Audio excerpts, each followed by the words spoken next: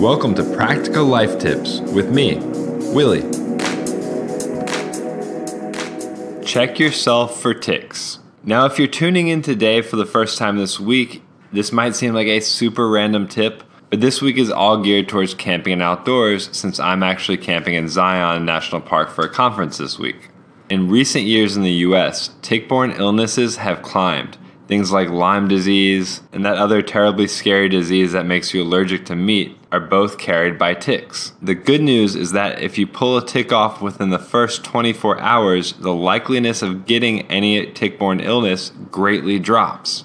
If you have no idea what a tick is, it is a tiny little bug that lives in long grass and in the woods and underbrush, and it gets on you and it sucks your blood, not unlike a vampire, except vampires just kill you, they don't give you a disease that lasts your entire life. So yes, ticks are jerks. This is why it is so important to make sure you check yourself for ticks when you're camping or when you're just outside playing around in the woods or in grass or in any wildernessy type areas. Unfortunately, ticks like to hide in dark, warm places like your armpits, around your crotch, in your butt. It's true. These places are not always easy to check for yourself. So, as embarrassing as it may be, I highly suggest getting someone, whether it's your wife, girlfriend, whoever, I would encourage you to get them to check your body for ticks and then take turns checking them for ticks. Maybe not the sexy camping experience you were hoping for, but it definitely beats never being able to eat a steak again or having to deal with Lyme disease for the rest of your life.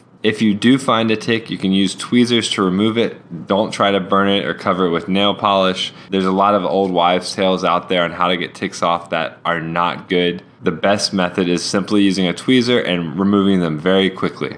When I was a kid, I used to find ticks on myself all the time, and it is a pain. Hopefully you guys don't have this experience. If you have any stories you want to share, use the call-in feature on Anchor or hit me up on social media at MoreWillie on Twitter or Instagram.